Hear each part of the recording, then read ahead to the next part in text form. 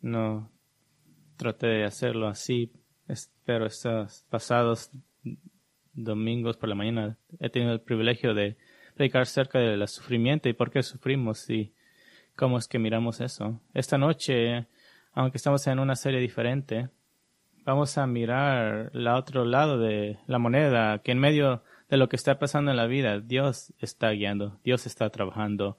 Y es muy emocionante porque tengo el privilegio de vivir por muchas épocas esto y muchos de ustedes también, así que quiero que vayan a Esdras capítulo 5. Esdras capítulo 5 y vamos a volver a las aguas de Esdras Nehemías. Ha pasado algún tiempo desde que hemos estado aquí, así que aceleraremos el motor lentamente y volvamos a ponernos al día. Pero antes de hacer eso, quiero considerar por un momento la tremenda declaración de Pablo a los cristianos en 2 Corintios 5:7, de que porque por fe andamos, no por vista. ¿Qué quiere decir eso? Bueno, en el contexto de 2 Corintios 5, Pablo está hablando de nuestro coraje en esta vida, debido a las grandes bendiciones que vienen a nuestro camino en la próxima vida cuando estaremos en casa con el Señor. Pero hay un concepto más general al que el Pablo se está refiriendo, y ese es el concepto de vivir la vida cristiana por fe. ¿Qué quiere decir eso? ¿Qué significa caminar por fe? ¿Qué significa vivir una vida caracterizada por el confiar en la obra de Dios, confiar en que Él hará cosas aún invisibles, confiar en que tal vez Él resolverá incluso lo que parece ser imposible de un punto de vista humano? Bueno, la respuesta corta de qué es vivir por fe y no por vista es el título de mi mensaje para esta noche, que Dios obra a través de la providencia. Y esa es la respuesta corta, y simplemente para no terminar en oración, quiero explicar el por qué. Pero quiero usar nuestro texto de Esdras 5 y la mayor parte de Esdras 6 para dar una respuesta en dos partes a la pregunta de qué significa caminar por fe. Y va a ser un par de respuestas sencillas. Y vamos a ir a esas en un momento. Pero para desarrollar la respuesta de que Dios obra por medio de la providencia, comencemos primero por volvernos a poner al día con el libro de Esdras Nehemías. Estamos literalmente en un edificio diferente la última vez que estuvimos aquí, y con esa preparación podemos sumergirnos en Esdras 5 y 6 y ver la respuesta en dos partes a la pregunta de qué significa caminar por fe y no por vista. Pero recordemos el significado de Esdras Nehemías, de que es realmente un libro largo que tiene lugar históricamente durante un periodo de 114 años. Así que es una parte muy grande de la historia de Israel. Y hemos llamado a toda esta serie en Esdras Nehemías Grande es tu fidelidad. Y así que repasemos por qué la fidelidad de Dios está en exhibición en Esdras Nehemías. Y hemos hasta el principio de la historia de Israel. Dios formó la nación de Israel, lo rescató de Egipto con un propósito. Y eso era para ser un reino de sacerdotes, una nación santa, para ser a Dios grande en este mundo. Israel iba a ser el mensajero de Dios para un mundo que los observaba y tenía un destino para ellos, una tierra en la que fluye leche y miel, Deuteronomio 6:3. Pero Dios no solo escogió aleatoriamente una nación para bendecir y ser el conducto del conocimiento de Dios al mundo, sino que formó esta nación a partir de un hombre, Abraham, y le hizo promesas. Génesis 12, Dios le prometió convertir a Abraham en una gran nación. ¿Y qué cosas vienen con esa promesa de ser una nación? Primero, tierra. Génesis 15, 18, da los límites exactos de la tierra prometida. Esto no es es teórico o metafórico, sino que es la voluntad de Dios para la tierra de Israel. Pero la tierra no era solamente prometida como tierra. La tierra le fue prometida como una herencia eterna. En Génesis 13:15, Dios le prometió que esta tierra le pertenecería a los descendientes de Abraham para siempre. Así que Dios le había prometido que los descendientes de Abraham tendrían una tierra específica como nación, y esta nación duraría para siempre y por siempre.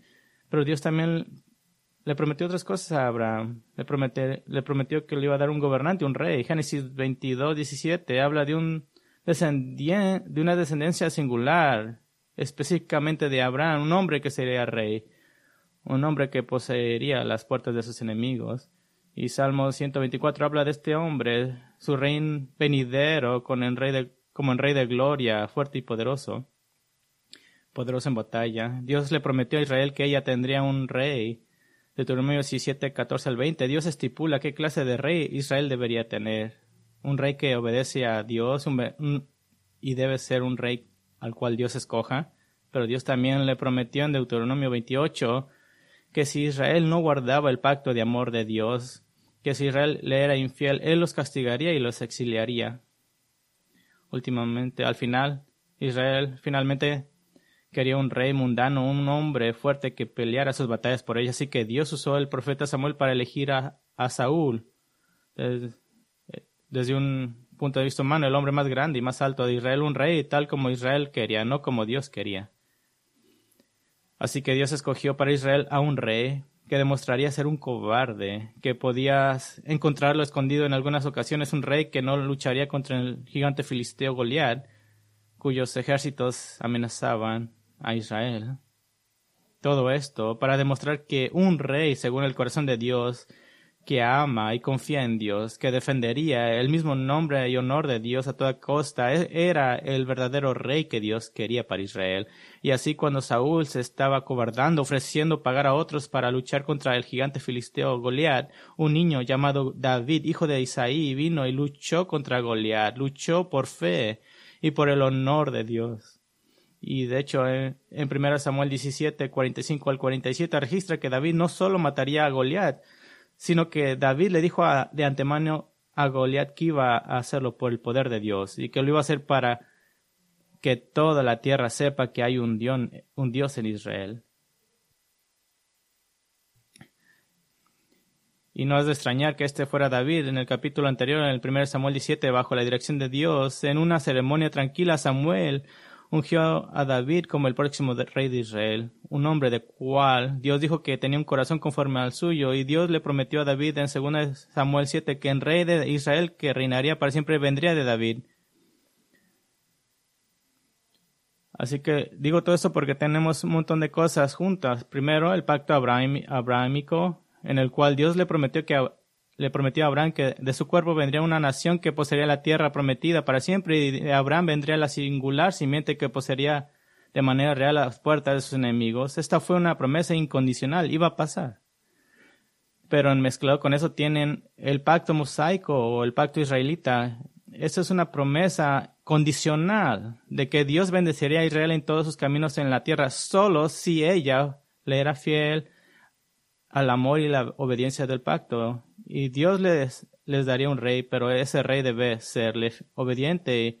Y si Israel no cumplía con el pacto de amor, entonces en última instancia Dios los exiliaría a una tierra extranjera. Y al final tenemos el pacto davídico, el pacto con David, que la nación de Israel tendría un rey descendiente del rey David, que cumpliría toda justicia y que reinaría por los siglos de los siglos en la tierra de Israel. Entonces, ¿cómo pueden todas estas cosas ser verdaderas al mismo tiempo? David tuvo un hijo, Salomón, y Salomón sentó las bases para el fracaso del reino de Israel debido a su deslealtad del pacto. El hijo de Salomón, Roboam, perdió el reino en solo 2 años, con 10 tribus dividiéndose al norte y 2 permaneciendo al sur. En el año 722 a.C., el reino del norte fue diezmado por Asiria como un juicio por traicionar el pacto. Y ahora todo lo que quedaba de Israel era el pequeño reino del sur de Judá, y ella estaba colgando de un hilo. Moralmente estaba en bancarrota, religiosamente estaba vacía.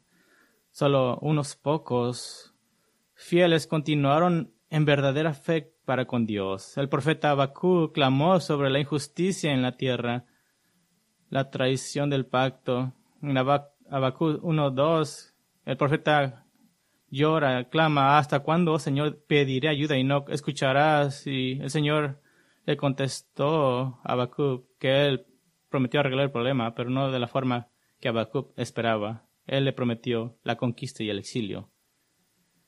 Él le prometió a Habacuc que sería fiel a su palabra para con Israel, en la cual unos 800 años antes les había dado estaba advertencia en Deuteronomio 28 de que los babilonios vendrían y diezmarían a Israel y se llevarían a muchos de su pueblo. Y en el 605 Babilonia vino y se llevó lo mejor y más brillante de Israel. Y en el año 597 regresaron y lo hicieron otra vez. Y finalmente en el año 586 Nabucodonosor vino y destruyó a Jerusalén, aniquiló la tierra, mató al ganado, cortó los árboles, hizo que la tierra fuera básicamente inhabitable. Y justo en ese tiempo el profeta Jeremías, después de años y años de advertir a Judá, fue testigo de la destrucción de Jerusalén y registra su gran dolor y angustia en el libro de Lamentaciones. Lamentaciones 1:1 dice: «Cómo yace solitaria la ciudad de tanta gente. Se ha vuelto como una viuda, la grande entre las naciones. La princesa entre las provincias se ha convertido en una esclava». De hecho, Jeremías se imaginó a sí mismo como Jerusalén completamente destruida. Lamentaciones 3:1-6.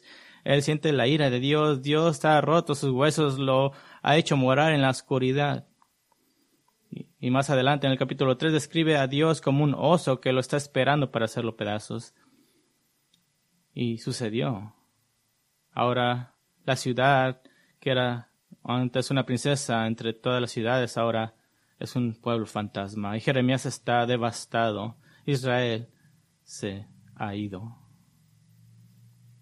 Pero entonces Jeremías escribe en Lamentaciones 3:21-28: «Esto traigo a mi corazón, por esto tengo esperanza, que las misericordias del Señor jamás terminan, pues nunca fallan sus bondades, son nuevas cada mañana.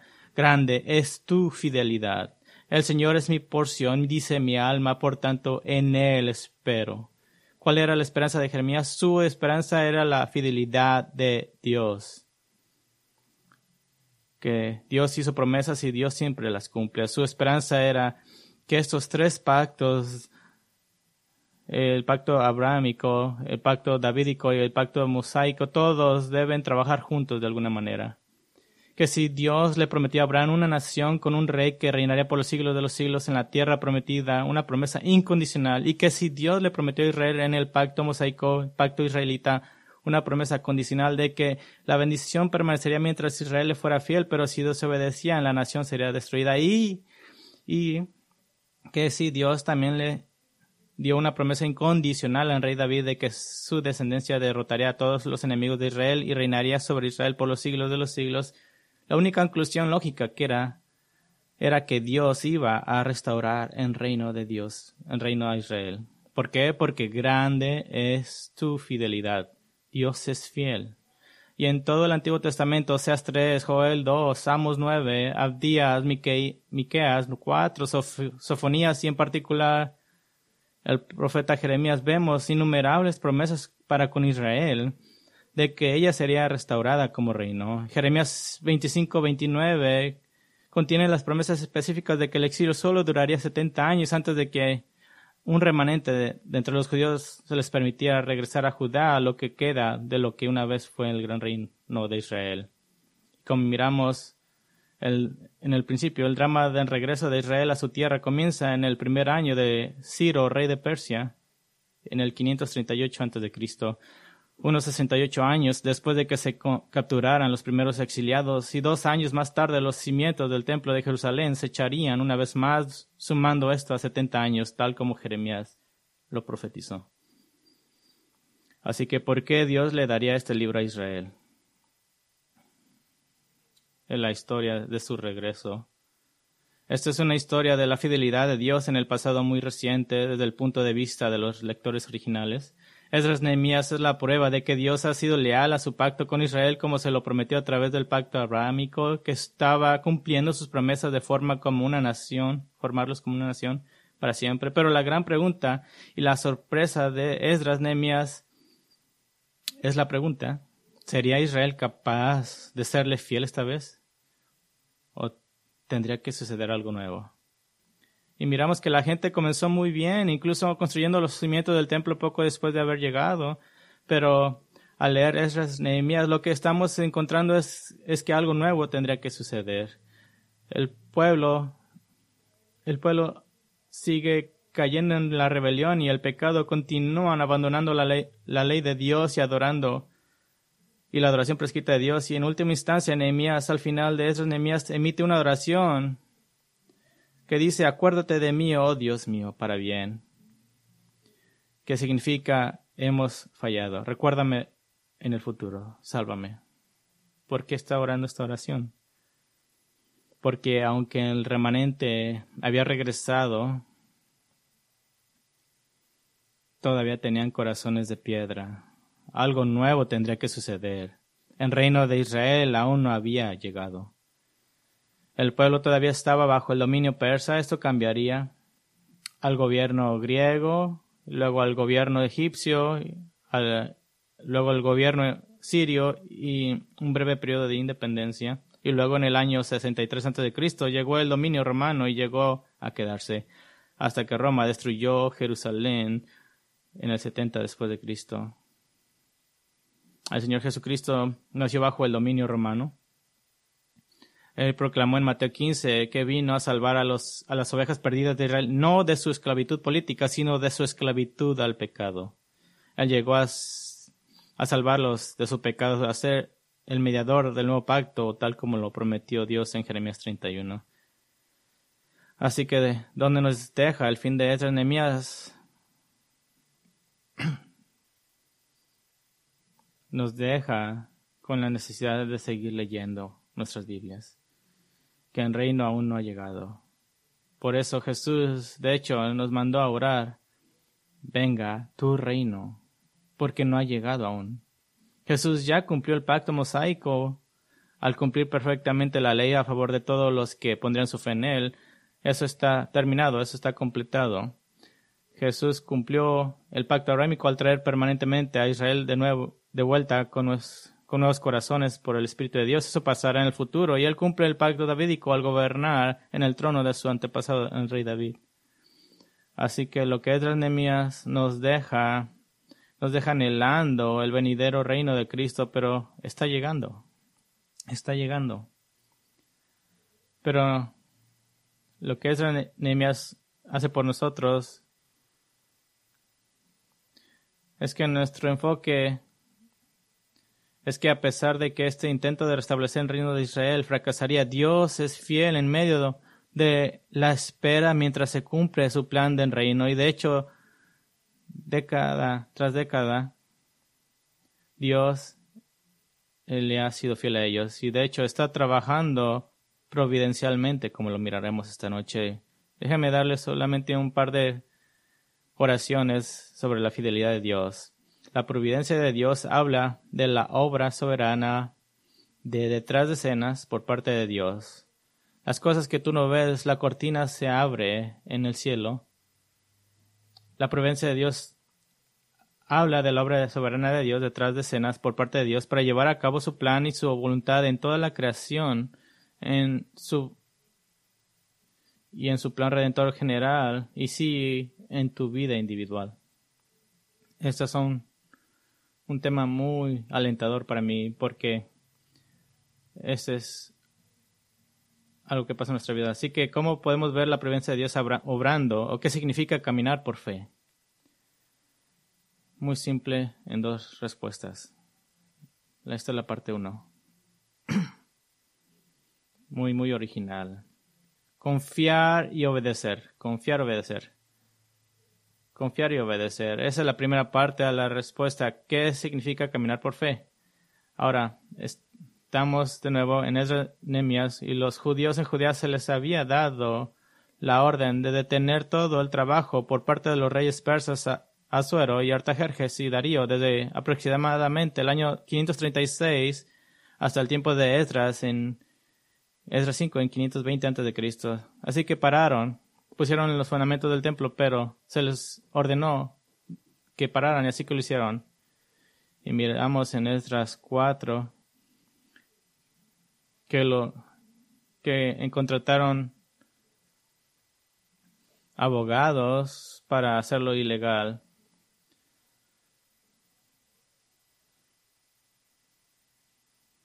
También notamos que la orden se cumplió militarmente en el capítulo 4:23, lo que implica que el trabajo previo de la fundación del templo y las murallas de la ciudad habían sido demolidos y destruidos. Desde un punto de vista humano, el esfuerzo de restablecer la adoración a Jehová por el pueblo de Dios en Jerusalén, el esfuerzo por la reconstrucción de la ciudad capital del pueblo de Dios fue un esfuerzo sin esperanza, una causa perdida. Los judíos no tenían el poder o la fuerza para luchar contra todo el imperio persa, por lo cual dependían por completo de una orden por parte del rey de Persia. Entra Ageo y Zacarías. Esdras 5.1 dice: Cuando los profetas Ageo y Zacarías, hijo de Ido, profetizaron a los judíos que estaban en Judá y en Jerusalén en el nombre del Dios de Israel que estaba sobre ellos. Ageo probablemente regresó con el grupo original de exiliados, como se registra en Esdras 2. Se le llama simplemente el profeta, lo que significa que era el líder de los dos, con el joven Zacarías siguiendo su ejemplo. Zacarías aparece como el hijo de Ido, pero Zacarías 1.1 aclara que Ido era de hecho su abuelo. Esto era una práctica bíblica completamente normal para saltar generaciones en genealogías, pero enumera a Ido como su padre en Esdras 5. Y tiene significado. Ido fue uno de los sacerdotes que regresaron con Zorobabel a Jerusalén en el 537, más o menos. Pero hay dos razones importantes para poner a Ido como su padre. Primero, Zacarías viene de una familia sacerdotal que le da la importancia a su ministerio como portador de Dios. Y segundo, él era muy joven en el momento de su ministerio y, sin embargo, da en su profecía algunos de los puntos de vista más impresionantes del glorioso futuro de Israel. Un hombre muy joven, tal vez entre 18 y 20 años. Y el último mensaje que hicimos en esta serie nos guió a través de cada capítulo de Ageo y Zacarías. Y no voy a hacer eso otra vez. Pero hay un detalle importante que quiero revivir del libro de Ageo. Y no quiero que vayan ahí, simplemente se los voy a decir. Ageo es la serie de mensajes. Y lo miramos en 2 capítulos. Y sin repetir la cronología de estos eventos con un detalle abrumador, es importante recordar que Esdras 4, si recuerdas, contenía algunos viajes bíblicos en el tiempo, por así decirlo. En realidad vimos un lapso de tiempo de muchos años en Esdras 4, lo que ilustra la renuencia de la gente a reiniciar la construcción del templo. Pero lo que quiero revivir de Ageo es recordar que en realidad solo uno de sus mensajes, el primero, solo uno, fue dado justo antes de reiniciar la obra del templo. ¿Y por qué es esto importante? Porque lo chocante es el hecho de que cuando la orden de detener el trabajo había sido dada por el rey persa, los judíos se rindieron y en su lugar usaron toda la riqueza, el dinero y los recursos que habían traído de Babilonia para la reconstrucción del templo. Pero cuando la orden de parar vino, dice que se rindieron y usaron todos sus recursos que habían traído de Babilonia para el templo, para construirse casas fabulosas para ellos mismos.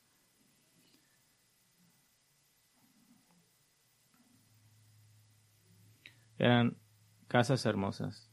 Y como resultado, a través de Ageo, se les mostró que esta era la razón por la que de repente les llegó la pobreza y fueron incapaces de alimentarse y vestirse a sí mismos. ¿Por qué?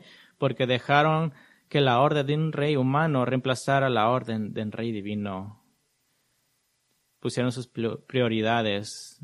Al revés, el mensaje de Ageo fue que Dios no los bendeciría hasta que obedecieran. Dios no los bendeciría.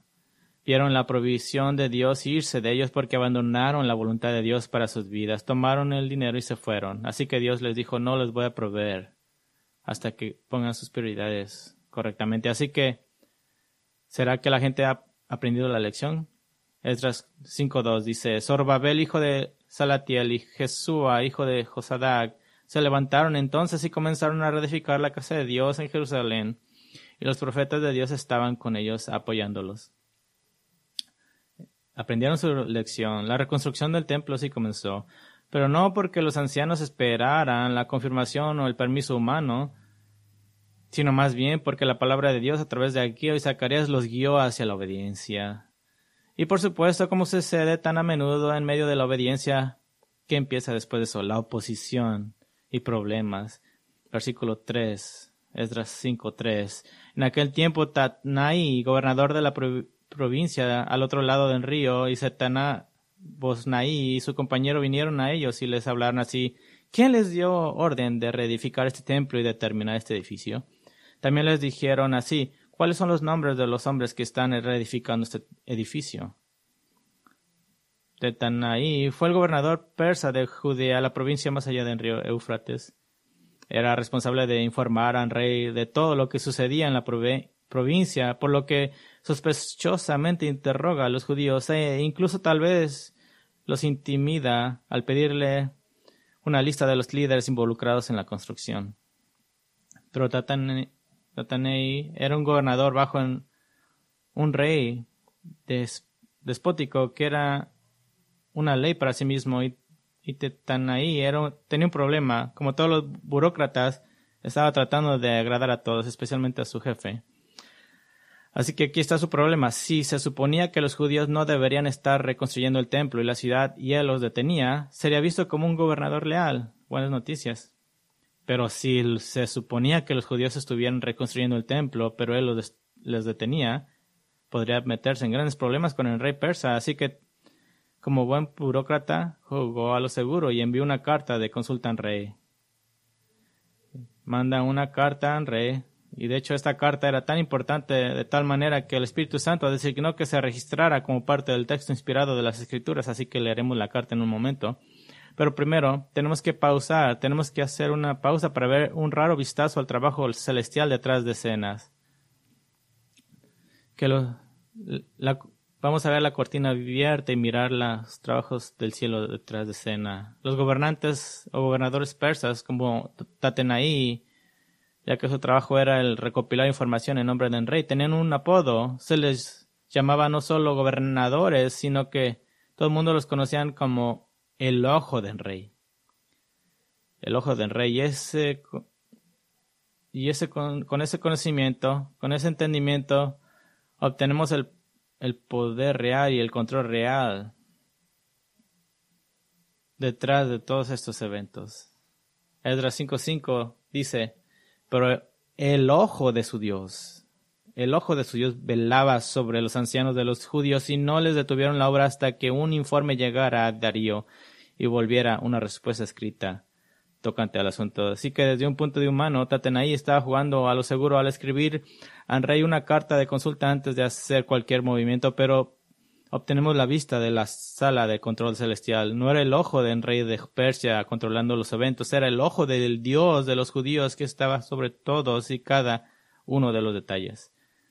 Pero esta es la visión omnisciente del autor. Los ancianos de los judíos que habían determinado de obedecer al Señor en la reconstrucción del templo, incluso con gran riesgo para ellos y los otros judíos, ¿cuál era lo que ellos sabían? ¿Cuál era su perspectiva? Ellos no tenían Esdras Nehemías para leer. Todo lo que sabían era que era hora de confiar y obedecer. Era todo lo que tenían. ¿Y qué están obedeciendo? Están obedeciendo las palabras de Zacarías, que así dice el Señor: obedézcanme. Y lo hicieron. Quiero darles 3 lecciones importantes que podemos aprender de esta primera parte de lo que significa caminar por fe. Este es uno de los valores principales de la vida cristiana y quiero acampar aquí por un momento. Primera lección: cuando intencionalmente volcaste tu vida alrededor de las prioridades del reino, Dios cumplirá sus propósitos a través de ti. Puedes tomar cualquier área de tu vida que tenga que ver con las Escrituras, que es toda ella, y centrarte esa parte de tu vida en las prioridades del reino, en lugar de que simplemente trates de que Dios haga cosas por ti y por tu propio bien. Esta es la diferencia entre el cristianismo cultural y el cristianismo bíblico. Déjenme darle algunos ejemplos. Si usted es un dueño de negocios, puedes orar, Señor, haz que mi negocio prospere. Amén. Y está muy bien si quieres hacerlo. Pero si hasta ahí llega tu pensamiento, entonces realmente has caído en la trampa del cristianismo cultural que ve la fe en Cristo como solo un aditivo para mi vida con el fin de beneficiarme. Que Dios está aquí para hacer que mis planes funcionen. Señor, haz que mi negocio prospere. En lugar de eso, es lo que el cristiano debería orar centrado en el reino. Señor, prospera mi negocio para que pueda, ante todo, proveer para mi familia, porque es lo que me has mandado hacer, pero también oro para que sea un testigo bueno y piadoso del Evangelio ante mis empleados y clientes. Señor, también oro por valor para ser fiel en el ataque de lo correctamente político y de la impiedad totalitaria que amenaza mi lealtad para defender a Cristo. Señor, a medida que prosperas mi negocio, deseo apoyar grandemente a la obra del reino. Déjame confiar en ti. Señor, ayúdame a confiar, porque la iglesia de Grace Bible Church acaba de agregar 2 misioneros. ¿Pueden mirarlo? Esto es no simplemente tratar de poner la voluntad de Dios a hacer tu voluntad. También déjame darle otro ejemplo. Si eres una esposa, pudieras orar, Señor, ayuda a mi matrimonio para que pueda disfrutar más de mi vida. Ok. O puedes orar, Señor, hazme la mujer que quieras que yo sea. Ayúdame este día a honrar a mi Salvador, quien es mi esposo celestial, al tener un corazón verdaderamente humilde y sumiso hacia mi esposo. Ayúdame a amarlo y apreciarlo, a honrarlo como tú lo has amado. Señor, sé que mis hijos que me están observando y mis hermanos y mis hermanas en Cristo cuentan con que les dé un buen ejemplo para animarlos también. Y Señor, con la impiedad tan desenfrenada en las relaciones humanas de hoy, déjame ser diferente, déjame ser una luz, todo para tu gloria y por tu bien. Déjame confiar en ti incluso mientras obedezco. Y cuando tu vida gire en torno a las prioridades del reino, te prometo que Dios cumplirá sus propósitos a través de ti. Él lo hará. Hay una segunda aplicación, y voy a hablar de esto en un negativo. Es deshonroso ante el Señor el tratar de vivir con seguridad y sin riesgo todo el tiempo. Es deshonroso ante el Señor el tratar de vivir con seguridad y sin riesgo todo el tiempo. Desde una perspectiva humana, lo que los judíos hicieron al recibir la orden de cesar y destruir, al usar sus recursos para ir a construir sus casas, de lo que puedes mirar con tus ojos, desde un punto humano es razonable. Bueno, no queremos que el gobierno se enoje, así que vamos a usar nuestros recursos para construir casas. Es una decisión segura. Es una decisión libre de riesgos, pero lo más riesgoso que puedes hacer, como podemos mirar, es salirte de la voluntad de Dios. Aguior les da una reprimenda hacia ellos y la decisión posterior de los judíos de reiniciar la reconstrucción del templo por fe muestra el disgusto de Dios. La obediencia a la palabra de Dios a menudo significa hacer lo que no parece ser seguro o parece mitigar el riesgo. Pero si tu vida es caracterizada por seguridad y fuera de riesgo, no es una vida por fe. El que un esposo ame a su esposa sin tener en cuenta lo que pueda o no recibir a cambio, esta no es una vida de fe y no de seguridad. El que una esposa honre y respete a un esposo pecador que puede o no ablandarse y crecer en piedad es una vida de fe y no de seguridad. El que un hombre dé a la obra del reino en un tiempo en el que la gasolina cuesta más que la leche es una vida de fe y no de seguridad. El que un hombre pase tiempo con su familia a pesar de que su presupuesto esté ajustado y que sea tentador trabajar 90 horas por semana, esa es una vida de fe y no de seguridad. El que Grace Bible Church comprara un edificio que parece un antiguo aserradero, porque es un antiguo aserradero, y creer que aquí Dios puede ser honrado y glorificado y que las almas serán salvadas es una vida de fe y no de seguridad. ¿Saben cómo es de que Dios hizo que los judíos aprendieran a confiar en Él? Les dio el sábado. Ellos trabajaban 8 días a la semana y Dios le dio algo completamente contrario y les dio un día de descanso. ¿Y se acuerdan lo que hicieron? Ellos trataron de recoger extra de maná. ¿Y qué es lo que pasó? Se pudrió. Porque no confiaban en el Señor. Déjame hacerle una pregunta. ¿Cómo quieres que tu vida termine? No digo el método, depende del Señor. El apóstol Pablo, el escritor de Hebreos, llama a la vida cristiana una carrera. ¿Cómo quieres cruzar la línea de meta? Algunos cristianos quieren cruzar la línea de meta con la convicción de que jugaron seguro. Lo hice. No pasó nada malo en mi vida. Aquí lo que quieres querer. Deberías querer cruzar la línea de meta con los pies en llamas, mirando hacia atrás a las innumerables veces que confiaste en la obediencia al Señor, de decir, wow, qué carrera.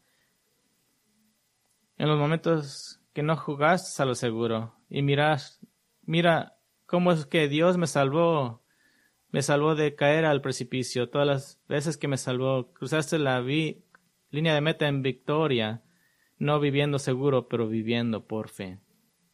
No juegues a lo seguro.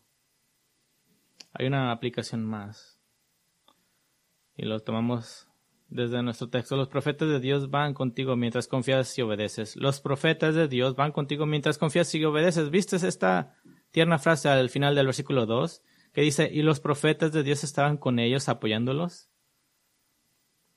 Recuerde, la mayoría de los mensajes de Ageo y Zacarías fueron mientras habían reiniciado la reconstrucción del templo.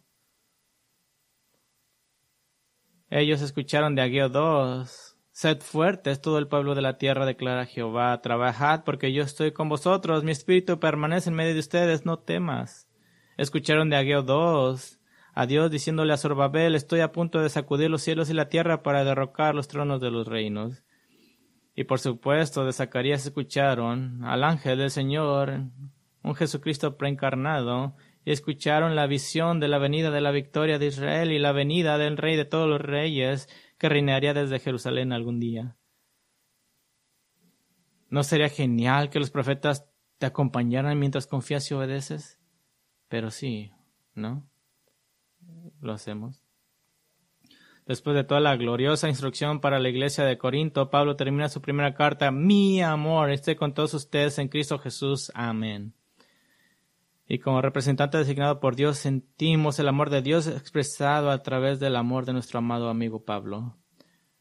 Alguien que no hemos conocido, sin embargo, está con nosotros todos los días. ¿Acaso no percibes la sonrisa alentadora de nuestro hermano Pedro cuando termina su primera carta, recordándonos a todos que después de que hayas sufrido por un tiempo, el Dios de toda gracia, que te ha llamado a su gloria eterna en Cristo, Él mismo te restaurará, confirmará, fortalecerá y establecerá? No puedes casi imaginar la alegría de lo que sería para el apóstol Juan deambular por la puerta trasera aquí, tal como les dijo a los destinatarios de segunda de Juan, que espero venir a ustedes y hablarles cara a cara. Estos apóstoles, estos profetas de Dios, estos hermanos, son hermanos y han dejado sus mandamientos y estímulo con nosotros para que sean una lámpara que brilla en un lugar oscuro. Y de hecho, este fue el estímulo de Pedro.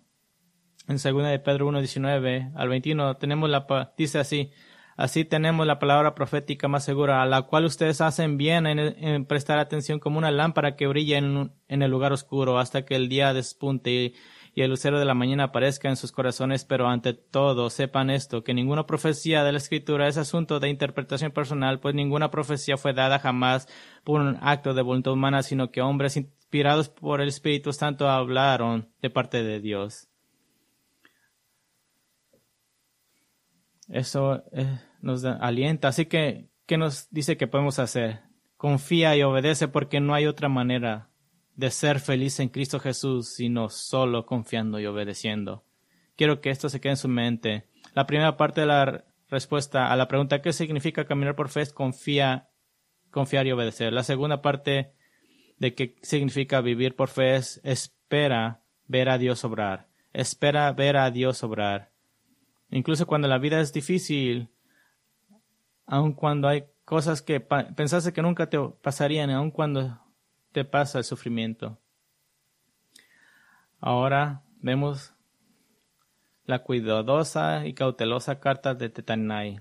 Y esta es inspirada por el Espíritu Santo, así que me gustaría tomar el tiempo para leerla. Esdras 5:6 al 17. Esdras 5:6 al 17. Es una copia.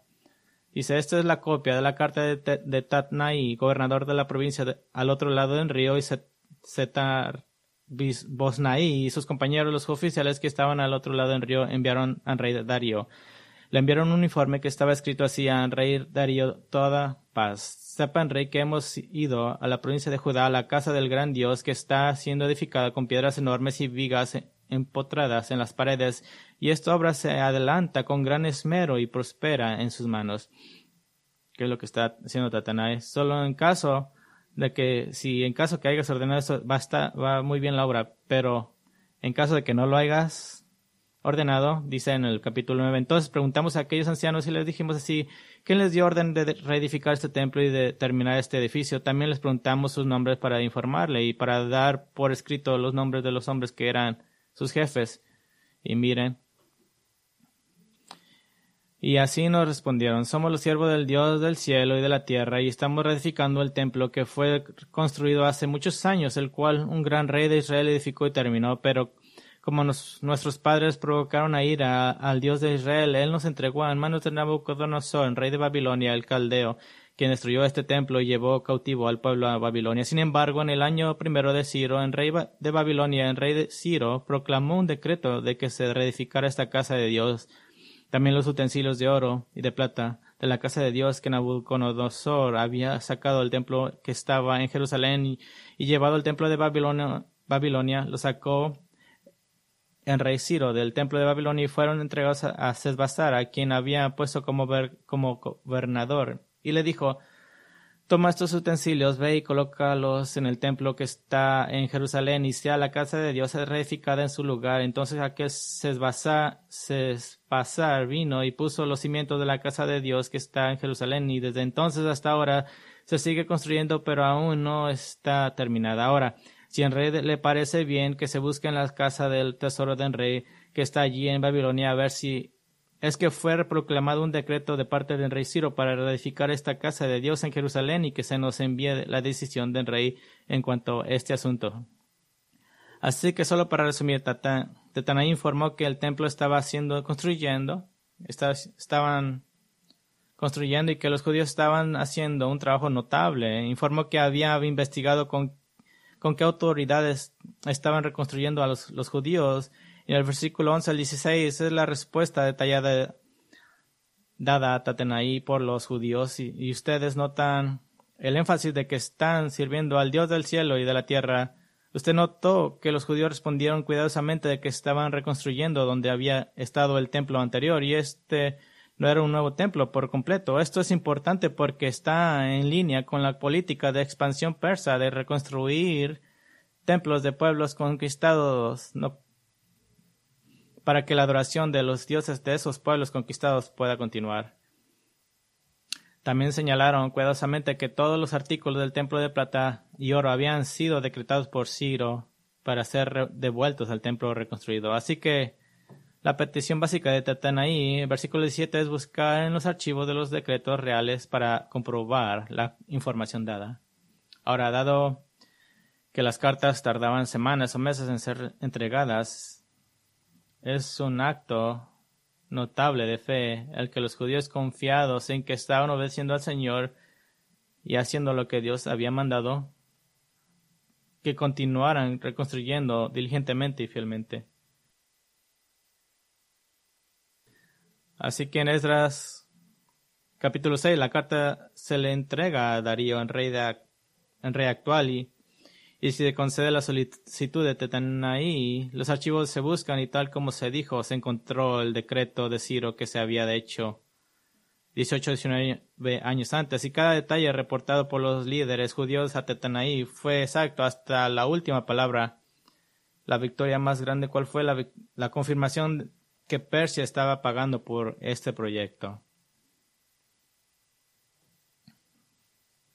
Y mira lo que Dios hace. Esa es la providencia de Dios. No solo Tatenai recibe la confirmación de que la obra debe continuar. El rey Darío se vuelve francamente protector de los judíos de varias maneras. Primero, él advierte a la Tatenai que no se meta en el camino. Esdras 6, del 6 al 7 dice: Ahora pues, Tatnai, el gobernador de la provincia al otro lado del río, Setar, Boznai y sus compañeros, los oficiales del otro lado del río, aléjense de allí. Dejen que el trabajo de la casa del Señor continúe.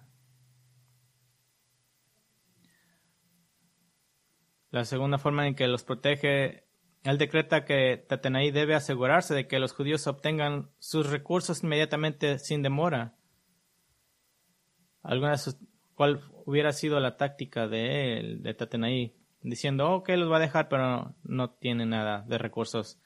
Pero en el 6.8 dice, además, este es mi decreto en cuanto a lo que han de hacer por estos ancianos de Judá en la reedificación de la casa de Dios, del tesoro real, de los tributos, del otro lado del río. Se han de pagar todos los gastos a este pueblo y esto sin demora. Así que básicamente le está diciendo, todo lo que tú has recaudado se lo darás a ellos. Tercero, Tatenai no debía interferir de ninguna manera con la adoración a Jehová por el pueblo de Dios. ¿Qué es esto? La separación de iglesia y Estado. Dice en el 6:9 al 10, y todo lo que se necesite, novillos, carneros y corderos para holocausto al Dios del cielo, y trigo, sal, vino y aceite de unción, según lo pidan los sacerdotes que están en Jerusalén, se les dará día por día sin falta, para que puedan ofrecer sacrificios agradables al Dios del cielo y orar por la vida del rey y de sus hijos. Cuarta forma en la que Darío cuida a estos judíos es: Darío amenaza a Tatenai, a cualquiera que los contradiga, con la típica violencia horrible del estilo del antiguo cercano oriente. Dice en el 11, he proclamado un decreto de cualquiera que quebrante este edicto, se arranque un madero de su casa y levantándolo sea colgado en él, y que su casa sea reducida a escombros a causa de esto, y que el Dios que ha hecho morar allí su nombre derribe a todo rey o pueblo que trate de cambiarlo para destruir esta casa de Dios en Jerusalén. Yo, Darío, he proclamado este decreto, que sea ejecutado con toda exactitud. Dios providencialmente movió el corazón del rey para hacer su voluntad. Y Darío, sin saberlo, se vuelve protector de los judíos y va y le dice a Tatenai, esto vas a hacer tú, Tatenai. ¿Y qué tan motivador cree que estaba el viejo Tatnai? Versículo 13. Entonces Tatnai, gobernador de la provincia al otro lado del río, Setar Boznai y sus compañeros llevaron a cabo el decreto con toda exactitud, tal como el rey Darío había ordenado, como un buen burócrata.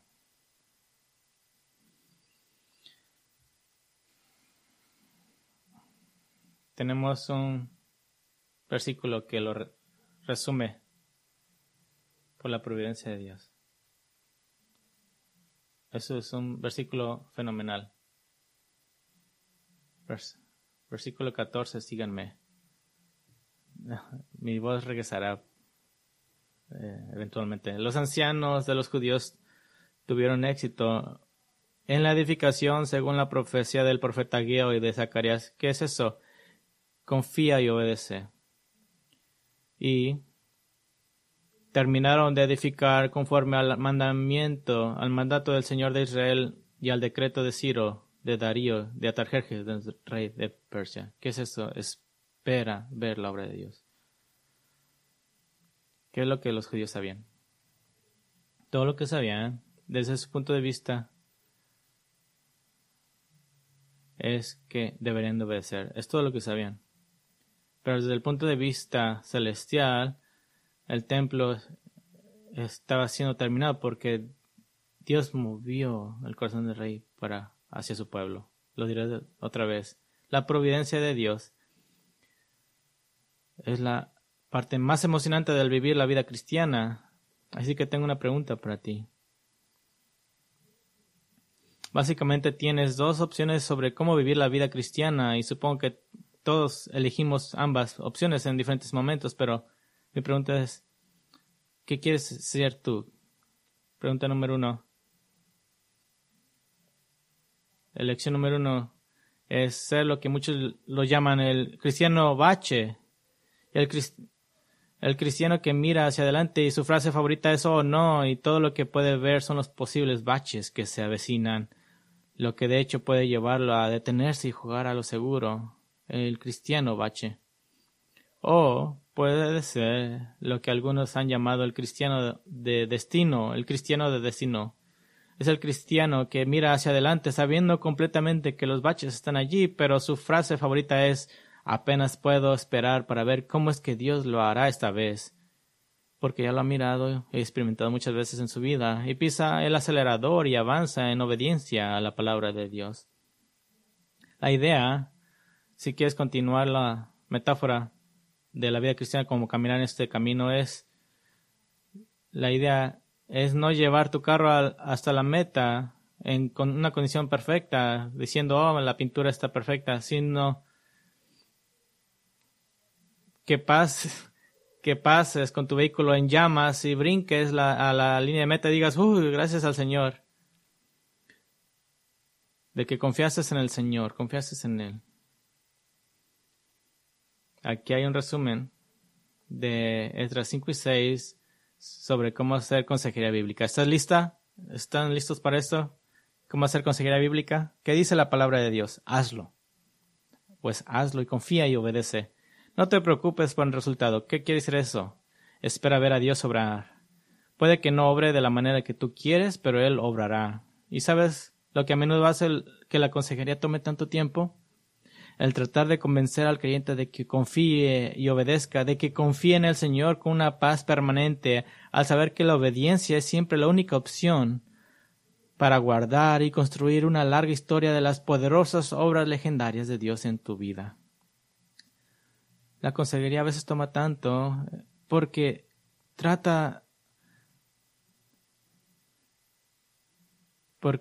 mucho uno en convencer al creyente que confíe y obedezca. Y verás cuando el Señor Jesús proveyó para tu salvación en la cruz, cuando la gracia de Dios se aplicó a tu deuda de pecado, completó tu reconciliación con Dios. Pero Jesús también prometió algo, prometió que nunca te dejaría y nunca te abandonaría, pero también insistió en la obediencia como la precursora de su obra providencial. Quiero hacer una última pregunta. Si alguien escribiera tu biografía, ¿podría esa persona llenar ese libro con relatos de las asombrosas obras de Dios, de cómo su providencia trabajó mientras lo buscabas con tus metas puestas en la prioridad del reino? Pudieras incluso pensar ahora mismo en los momentos en el que el Señor soberanamente orquestó estos eventos en tu vida de una manera magnífica. ¿Puedo motivarte? No llegues al cielo con innumerables historias de cómo te fuiste a la segura, de cómo es que decidiste que tu camino sería el más cómodo y más seguro en lugar de obedecer al Señor por fe, de que nunca en tu vida hizo que le oraras a Dios. Llega al cielo con historias de guerra. Llega al cielo con historias de cómo obedeciste a pesar de no poder ver el resultado y a pesar de que sabías que iba a ser difícil, que el sufrimiento iba a pasar porque obedeciste al Señor. Llega con historias de guerra, de cómo el Señor providencialmente trabajó detrás de escena en el cielo. ¿Por qué? Porque el ojo del Señor está sobre ti. El ojo del Señor está sobre ti.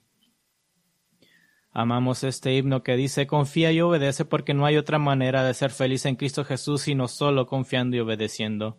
Y amo este versículo que dice: cuando caminamos en el Señor a la luz de su palabra, cuánta gloria derrama Él en nuestro camino. Mientras hacemos su buena voluntad, Él permanece con nosotros y con todos los que confiarán y obedecerán. Confía y obedece porque no hay otra manera de ser feliz en Cristo Jesús sino solo confiando y obedeciendo.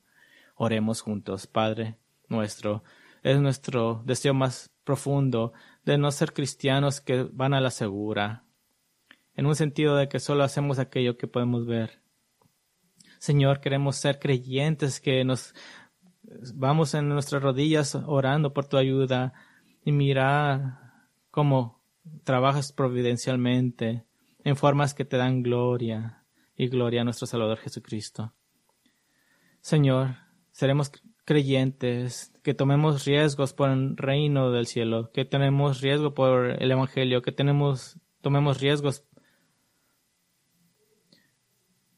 como esposos, esposas, hijos, empleados. Señor, miramos unos años atrás, que por tu providencia tú dividiste la Iglesia de Cristo Jesús de aquellos que tomarán riesgos y aquellos que no hablaron la palabra de Dios mientras el gobierno les dijo, y a otros que dijimos, obedeceremos a Dios, no jugaremos a la segura. Señor, esta es la vida que deseamos, una vida de riesgo, una vida de ponernos en nuestras rodillas todos los días pidiendo, Señor, que mientras confiamos y obedecemos, esperamos ver tu mano providencial, porque el ojo del Señor está sobre nosotros. Te agradecemos en Cristo Jesús. Amén.